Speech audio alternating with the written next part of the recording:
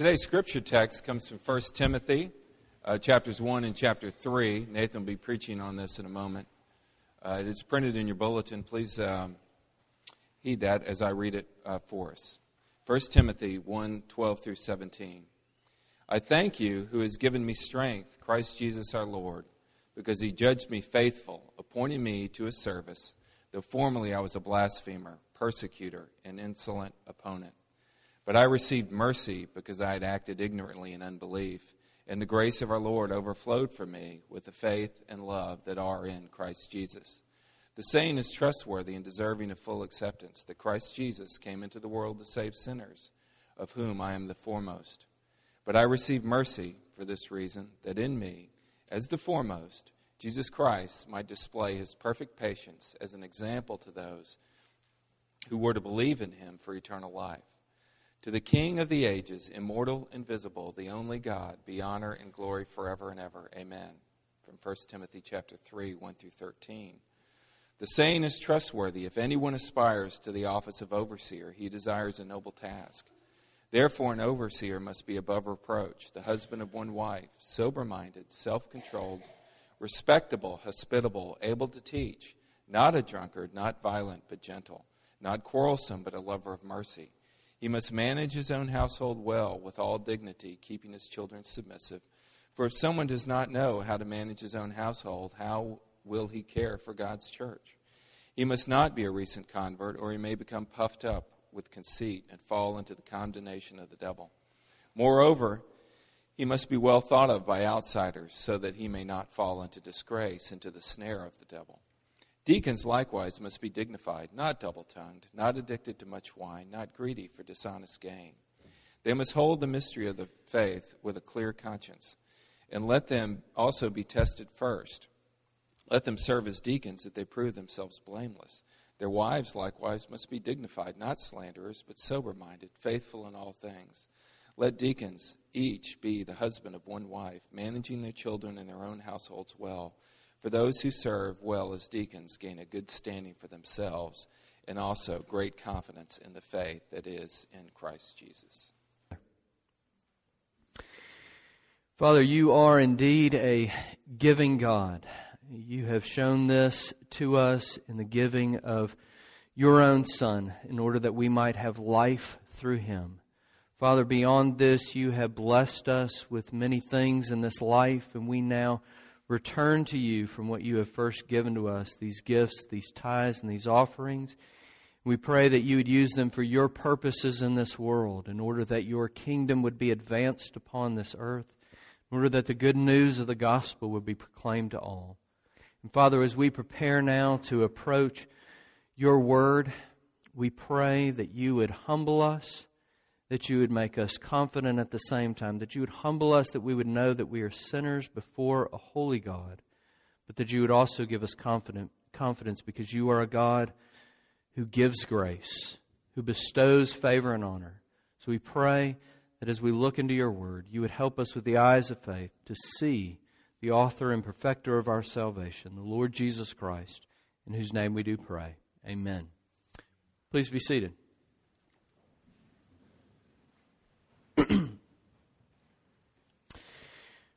Well, I think I've shared this with you before, but when I was growing up, I grew up in a family that loved baseball, and that was just our deal. Other families are tennis families, ballet families, I don't know what you are, but we were a baseball family, and you know, the steel cleats, the big league chew, the sweat-stained ball caps, that was just our thing.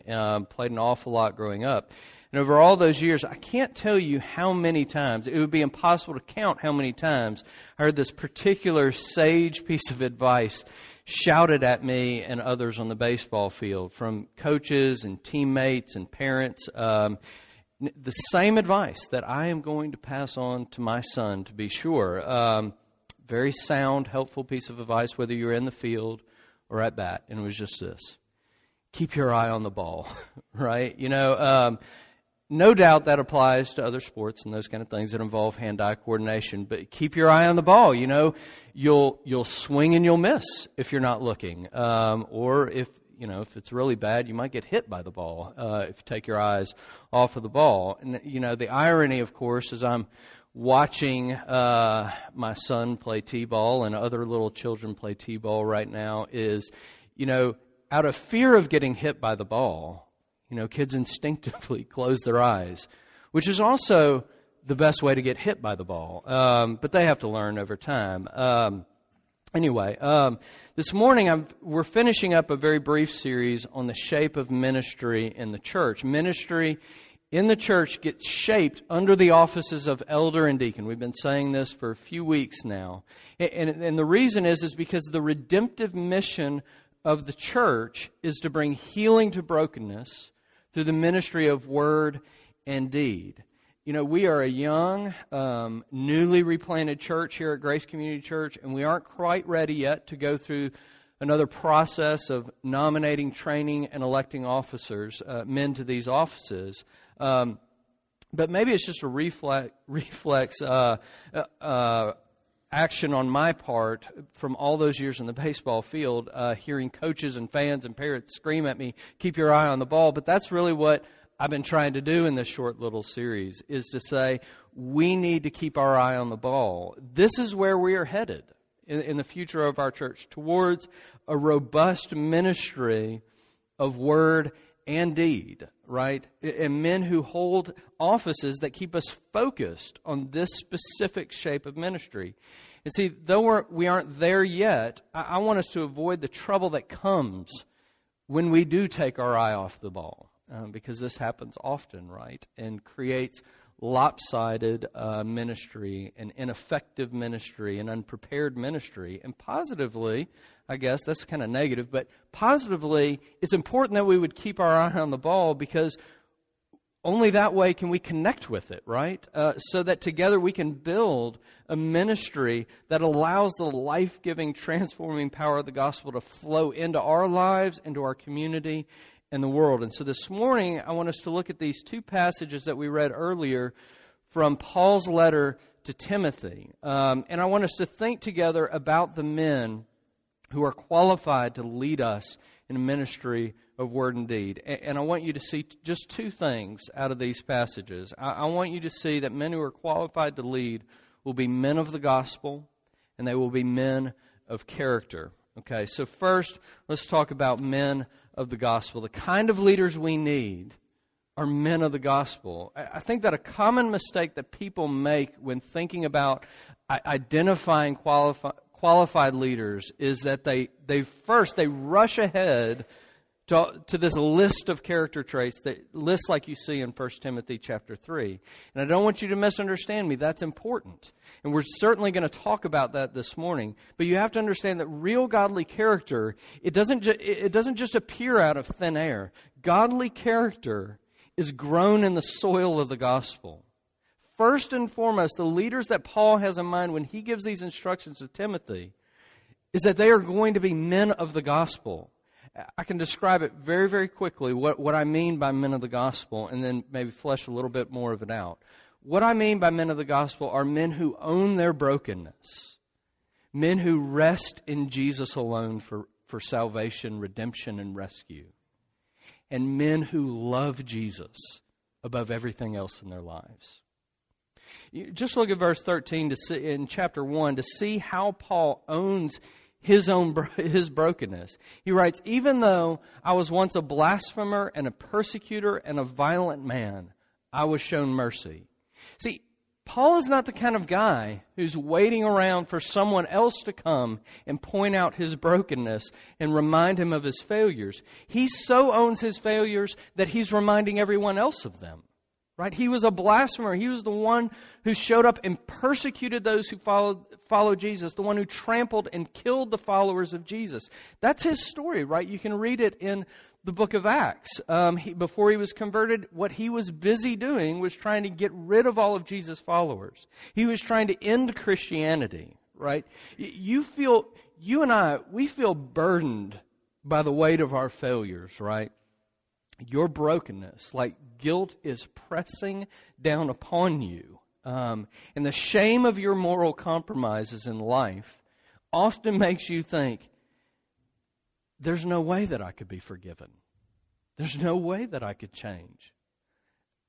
Look at Paul, because he wants you to look at him. He says in verse 16, "But I received mercy for this reason, that in me as the foremost, Jesus Christ might display his perfect patience as an example to those who were to believe in him for eternal life." Right? Paul is saying, look at me. If Jesus can save me and change me, he can save you. It doesn't get worse than killing Christians and trying to end the church. Okay, but let's go a step further. A lot of you have heard the same thing as I've heard before, and this is the thing that makes me cringe whenever little hairs on the back of my neck stand up when I hear that someone is going to give their testimony. Because so often what we hear in testimonies, some of them are done well, but so often what we hear is, I used to be really bad, and then I came to Jesus, and now I'm really good. And maybe at first glance it seems like that's what Paul is doing here, but it's most definitely not. And this is really important. Paul gives you all that stuff about his past, right? But you have to pay attention to the verb tenses in this passage. I mean, verse 15 is in the past tense, but not verse 16 that comes right after it, where he says, the saying is a trustworthy saying and deserves full acceptance, that Christ Jesus came into the world to save sinners, of whom I am, not I was, the foremost, but I am the foremost. This is the Apostle Paul. He had this huge conversion experience, right? He wrote more books in your New Testament than any other author, right? He planted churches all over the place. He's now this older man at the end of his life mentoring this young pastor, Timothy. And he says to Timothy, the more I grow up, the more I grow down. Right? Growing in maturity as a follower of Jesus means growing in an appreciation of how sinful you are. Present tense. Men of the gospel are men who can own their brokenness, men who do say sorry regularly and often. Men who, instead of blaming others or their circumstances or getting defensive, can say, whatever charges you bring against me, I can promise you I'm way worse than that. Because see, here's the thing. Only when you own your failure and your brokenness do you begin to understand the grace and the mercy of God in Jesus. See, we all know this. Men are notorious for not asking for help in the hardware store, and they never want to pull over and ask for directions, right? I mean, we want to have all the answers. We want to be able to fix everything. And it's when you are face to face with your brokenness that you begin to realize that there's one thing you can't fix. It's you. It's your heart. You don't have an answer for that problem. I'm not going to reread verses 13 through 16 in chapter 1, but it is filled with words like mercy, grace, unlimited patience, saving sinners. Here's what men of the gospel come to understand. That the answer to your deepest problem has to come from outside of yourself. See, we're individualistic, postmodern Americans, and we love stories about people pulling themselves up by their own bootstraps and that kind of stuff. In this culture, we hear things all the time, like, you have to look deep inside yourself and you'll find the answer. Men of the gospel are very, very different, because the gospel is very, very different. It says, look inside yourself and you will find the problem. And the deeper you go, the darker it will get. To be a man of the gospel, you have to look away from yourself. You have to look outside of yourself to Jesus. I mean, it's very important that you all hear this clearly. Qualified leaders, men of the gospel, are men who know how to fall before Jesus and cry out for mercy. They know what it is to find rest, not in themselves, but outside of themselves, not in their own accomplishments or success or achievements, but they rest in the accomplishments, the success, and the achievements of Jesus in their place. I mean, we just said that men of the gospel are men who own their brokenness and own their sin, and they face the truth about themselves. But how do you do that? I mean, how do you find the freedom to become that vulnerable and that transparent? How do you find the freedom to face the hard truth of reality and not try to dismiss it with defensiveness or blaming or whatever you do? You find that freedom when you rest in Jesus, who went to the cross and was beaten beyond recognition and crucified to deal with the brokenness, guilt, and shame that you could never fix on your own. And see, men who own their brokenness and men who look outside of themselves to Jesus for grace and mercy, do you know what this produces? It produces men who deeply love Jesus above everything else. You know, when you're reading through these verses in chapter 1 and hearing about Paul talk about his past and his present and all this kind of stuff, you get to verse 17 and it just kind of seems to jump out of nowhere. It's like the chain of thought is broken for the Apostle Paul. All of a sudden, Paul just breaks his train of thought to say, to the King of ages, immortal, invisible, the only God, be honor and glory forever and ever. Amen. I mean, where did that come from? All of a sudden, Paul just bursts into song in the middle of his thinking about this. You see, as he talks about his brokenness and the amazing grace of God, he cannot help it. He's moved to sing. He's moved to praise. He's moved to joy. Look, the essence of God's glory is found in His grace. That's why Paul writes, after recounting all this stuff, he writes, to Him be honor and glory forever and ever. Amen. Men of the gospel, broken and rescued by grace, know this and therefore come to love Jesus above everything else.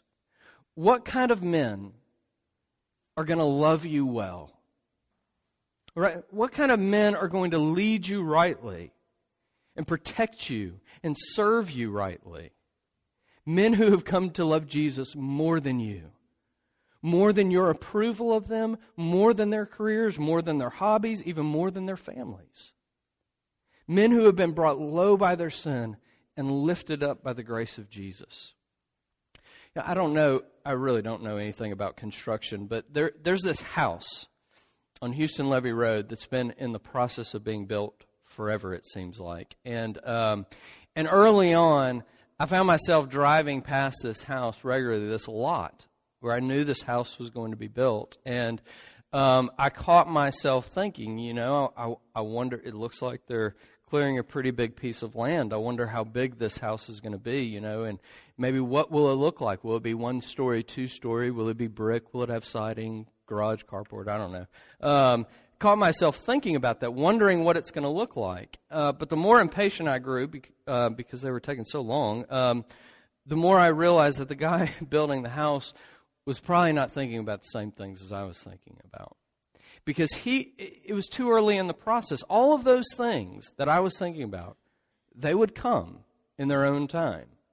But right now, what was important was getting the foundation right. Right, making sure it was level and the earth was packed and that huge slab of concrete, in place.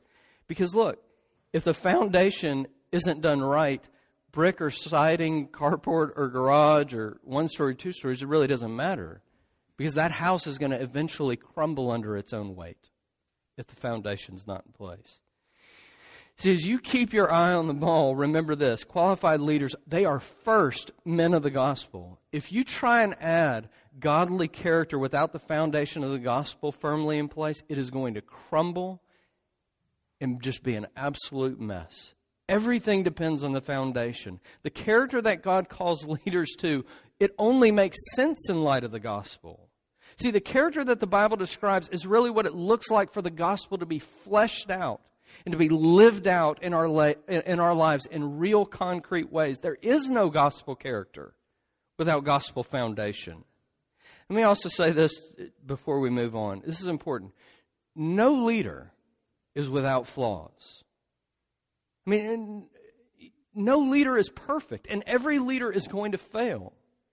Your leaders are, after all, are at the end of the day, they're going to be human just like you. And if this gospel foundation isn't in place in your life, you'll crumble and crash under the weight of your own failures because you will have nowhere to take your brokenness and heal you in the midst of it. Well, let's move on to talk about the second point here, the men of character. those qualified to lead the church in a ministry of word and deed, they have to be men of character. And I do want you to understand this.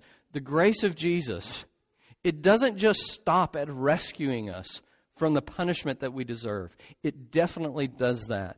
But God's grace also transforms, because character flows out of identity, right, of who you are in the Lord Jesus Christ. In chapter 3, verses 1 through 7, Paul mentions these identifiable character traits of overseers or elders. And then in verses 8 through 13, he's talking about the identifiable character traits of men who would serve as deacons, right? Before we take a brief look at this, I want you to be aware of two things. Okay, first, Paul is saying that the character of these leaders, it should be evident in the community. All right, when the gospel takes root in a man's life, it's obvious to the community. Right? It's identifiable, Paul is saying. You can see it. That's why Paul gave Timothy a list of things he could look for in these men.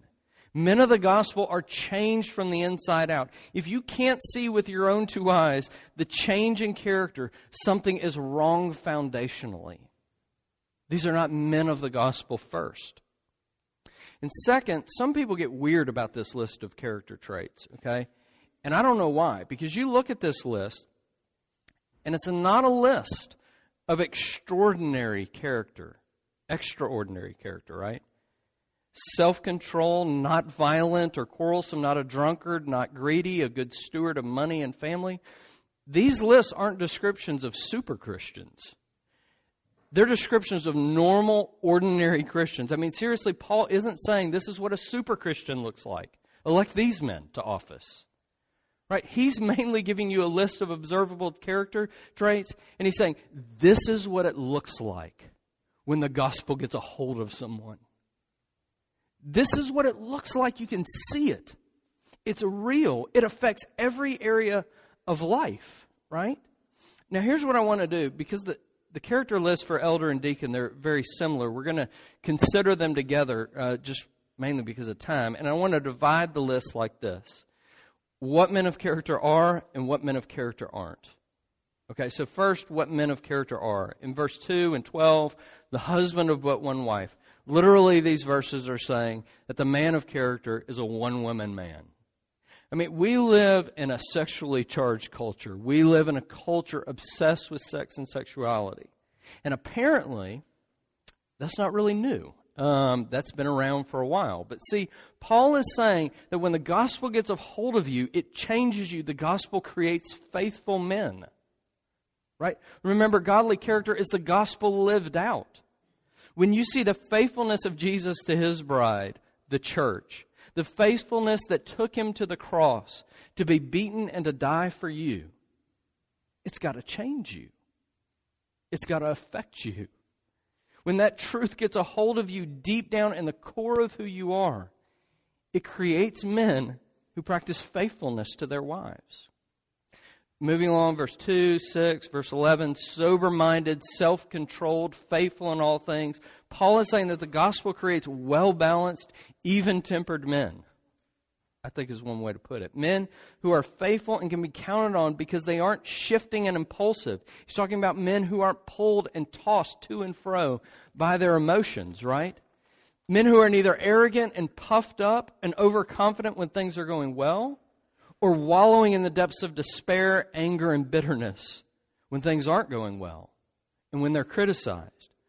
See, when it gets into your heart that you are so wicked that Jesus, the Son of God, had to die for you, but you are also so loved that he willingly died for you, it creates balance in your life.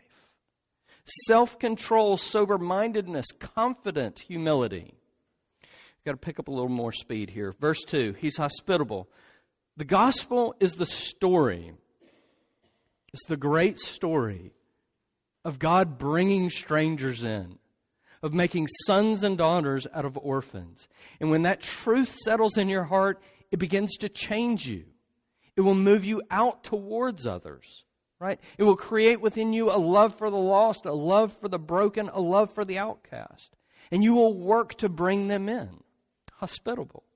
Verse 4 and 12, men of character are family men, in the relationships that are most fundamental and closest to him, you can see the gospel work in the way he loves, manages, disciplines, and cares for his family. See, you know men, and I know men, who are workaholics, who are obsessed with their hobbies or with their own achievements. The gospel comes in and it reshuffles all of your priorities and gives higher priority to the most fundamental relationships in your life, in the family, and it can be seen. Verse 2, 7, 8, 11, above reproach, respectable, well thought of by outsiders. You know, I don't think Paul is saying that men of character are men without sin. That would contradict everything that Paul just said about himself. I'm the foremost sinner. But Paul is saying that the man of character is so thoroughly changed by the gospel that people inside and outside the church recognize it and can see it. I mean, it's hard to find things that you can point a finger at to and blame because he isn't a hypocrite. He's the same here as he is at work and at the country club and wherever he goes. He's the same man, a man of integrity. Okay, let's look at some things that describe what a man of character isn't. Verse 3 and 8, he isn't a drunkard or addicted to much wine. See, he's a man who knows how to enjoy God's good gifts to his creation without becoming enslaved to it. He isn't characterized by drunkenness. We said this a little differently in the first point, but the good news of the gospel frees you to embrace reality and not try to run from it and escape reality in anything. Verse 3 and 11, he's not violent but gentle, not quarrelsome. I could say more than this, but look, the man of character, he isn't a troublemaker. Okay? You and I know men who are constantly looking for a fight and looking for an argument to get into. The gospel so thoroughly changes a man that he doesn't fight out of his insecurity or of his need to feel superior to others, which is kind of the same thing. But having been forgiven, having been reconciled to God, the man of character has been set free to show grace and patience and seek peace. Verse 3 and 8, he's not a lover of money, not greedy for dishonest gain. So much that we could say here, like with all the others. But listen, the gospel makes a difference in how we treat others. It makes a difference in our priorities and how we handle criticism and praise. It makes a difference in how we handle ourselves sexually. And it makes a big difference in how we use our money. You know, money isn't bad, it's just money, right? The Bible never treats money as evil. But in the same book, Paul writes in just a couple of chapters, the love of money is the root of all kinds of evil in this world. The love of it, the slavery to it, right, will work destruction in your life and those around you. Look, the story of the gospel is the story of Jesus giving up his riches and becoming poor for you. It's a story of the amazing generosity of God to shower us with his grace in Jesus. And that changes you. And it should be making you and me more and more generous, better and better stewards of the things God has given us. Now listen, we would need several weeks to look at these verses in detail. I'm just kind of scratching the surface, not mentioning everything in these verses. But the main thing I want to impress upon you is this. The qualified leaders, they are men of the gospel, and you can see it in their lives. The gospel gets lived out in real practical ways. You can see it in the character of those who are qualified to lead in the church. When I was a senior in high school, my dad and we got in the car and I think it was a senior, maybe it was a junior, drove off to look at some different colleges and universities. And we were driving somewhere in Arkansas, out in the middle of nowhere. There's a lot of nowhere in Arkansas. But, you know, we're driving down the interstate, and the car starts acting funny, right? It starts spurting a little bit, and then it really started to jerk more and more. And so eventually we pulled over to the shoulder, and we stopped on this interstate, off the side of the interstate. And right when we did that, the car just completely shut off, died, and we couldn't get it cranked again. Now, we're baseball people. We're not car people, okay?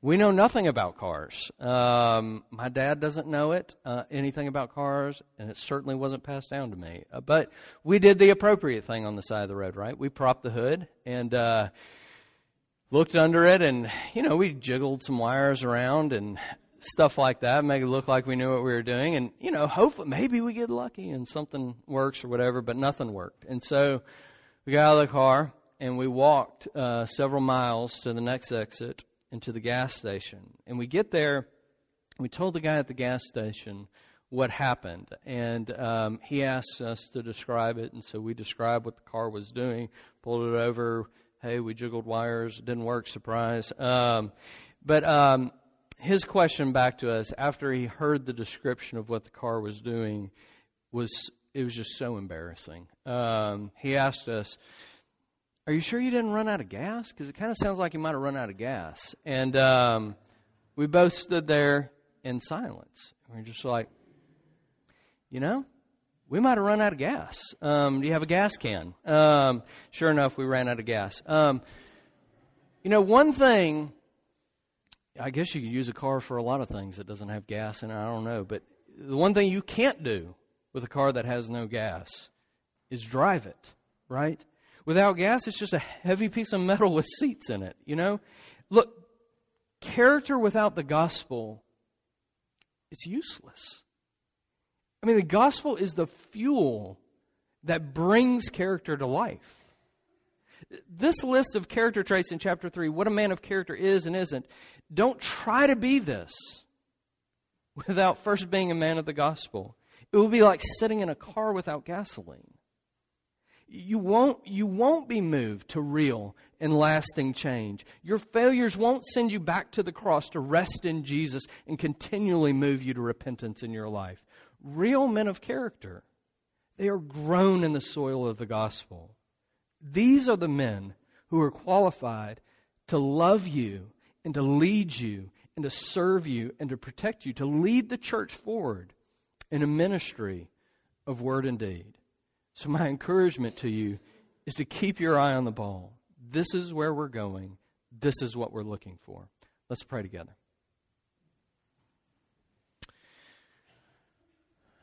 Father, we are humbled by your word because we see in men like the Apostle Paul, we see how deeply and intimately he knows you and is confident of your grace at work in his life.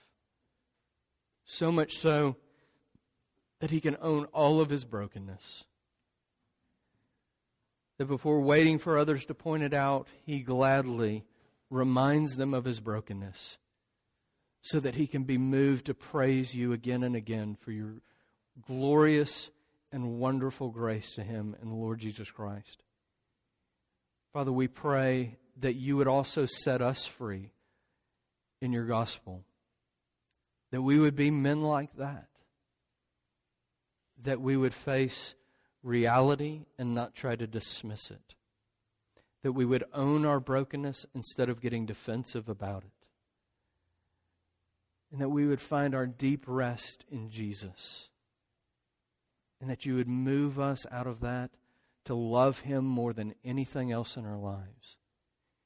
And Father, we pray that the gospel would not just be some kind of abstract theory to us or information that's tucked in our heads, but that it would seep down into the core of our being, into our hearts, and that it would change everything about us. That it would change how we deal with family, how we deal with money, how we deal with sexuality. That it would change absolutely everything about us. Father, we pray that you would do this for our good. We pray that you would raise up men like this, men of the gospel and men of character to lead us. We pray that you would do it for our good, but that you would chiefly and most importantly do it for your glory, because you are the King, immortal and invisible, to whom belongs honor and glory forever and ever. Amen.